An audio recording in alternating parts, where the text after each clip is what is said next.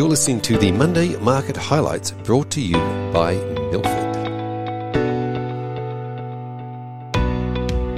Good morning. It's Monday, the 17th of April, and I'm Roland from Milford. The key economic news last week was the US inflation data, which came in at 5% year-on-year, slightly softer than the 5.2% expected.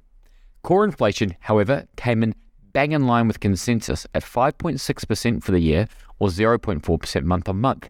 This monthly inflation print annualizes at 4.8%, which is still well ahead of the Fed's target range. US PPI was also released, which came in well below expectations, actually falling 0.5% month-on-month.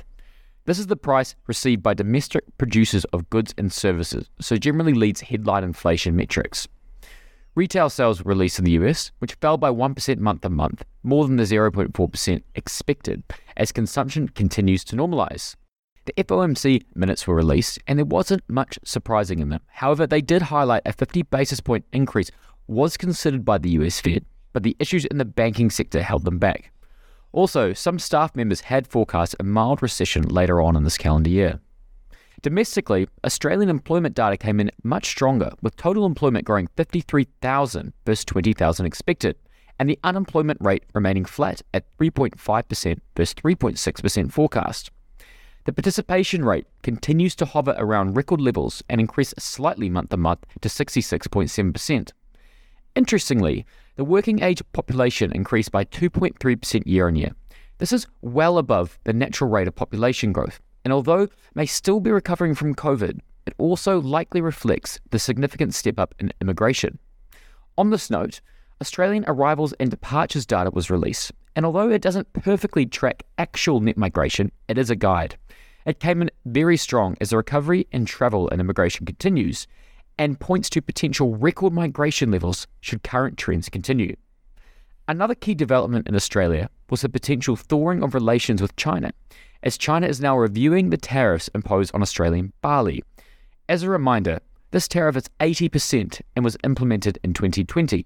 There is hope that this will open the discussion around the current wine tariffs, which can be as much as 200%. Turning to equity news, Wesfarmers sold their final stake in Coles with $688 million. This was done at a very tight discount of only 0.6%. Newmont, the global giant gold miner, made a revised bid for Australian-listed gold miner Newcrest. The prior bid would see Newcrest shareholders receive 0.38 Newmont shares for every one Newcrest share. They increased this ratio to 0.4 and said that allow a franked share of US $1.10 to be paid prior to deal implementation. This is the second time they've sweetened the deal.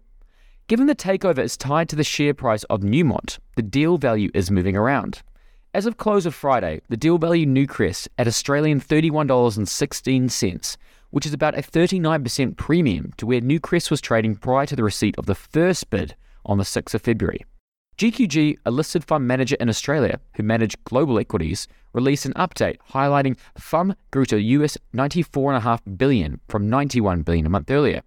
Finally, Whitehaven Coal released a quarterly update and downgraded guidance across the board.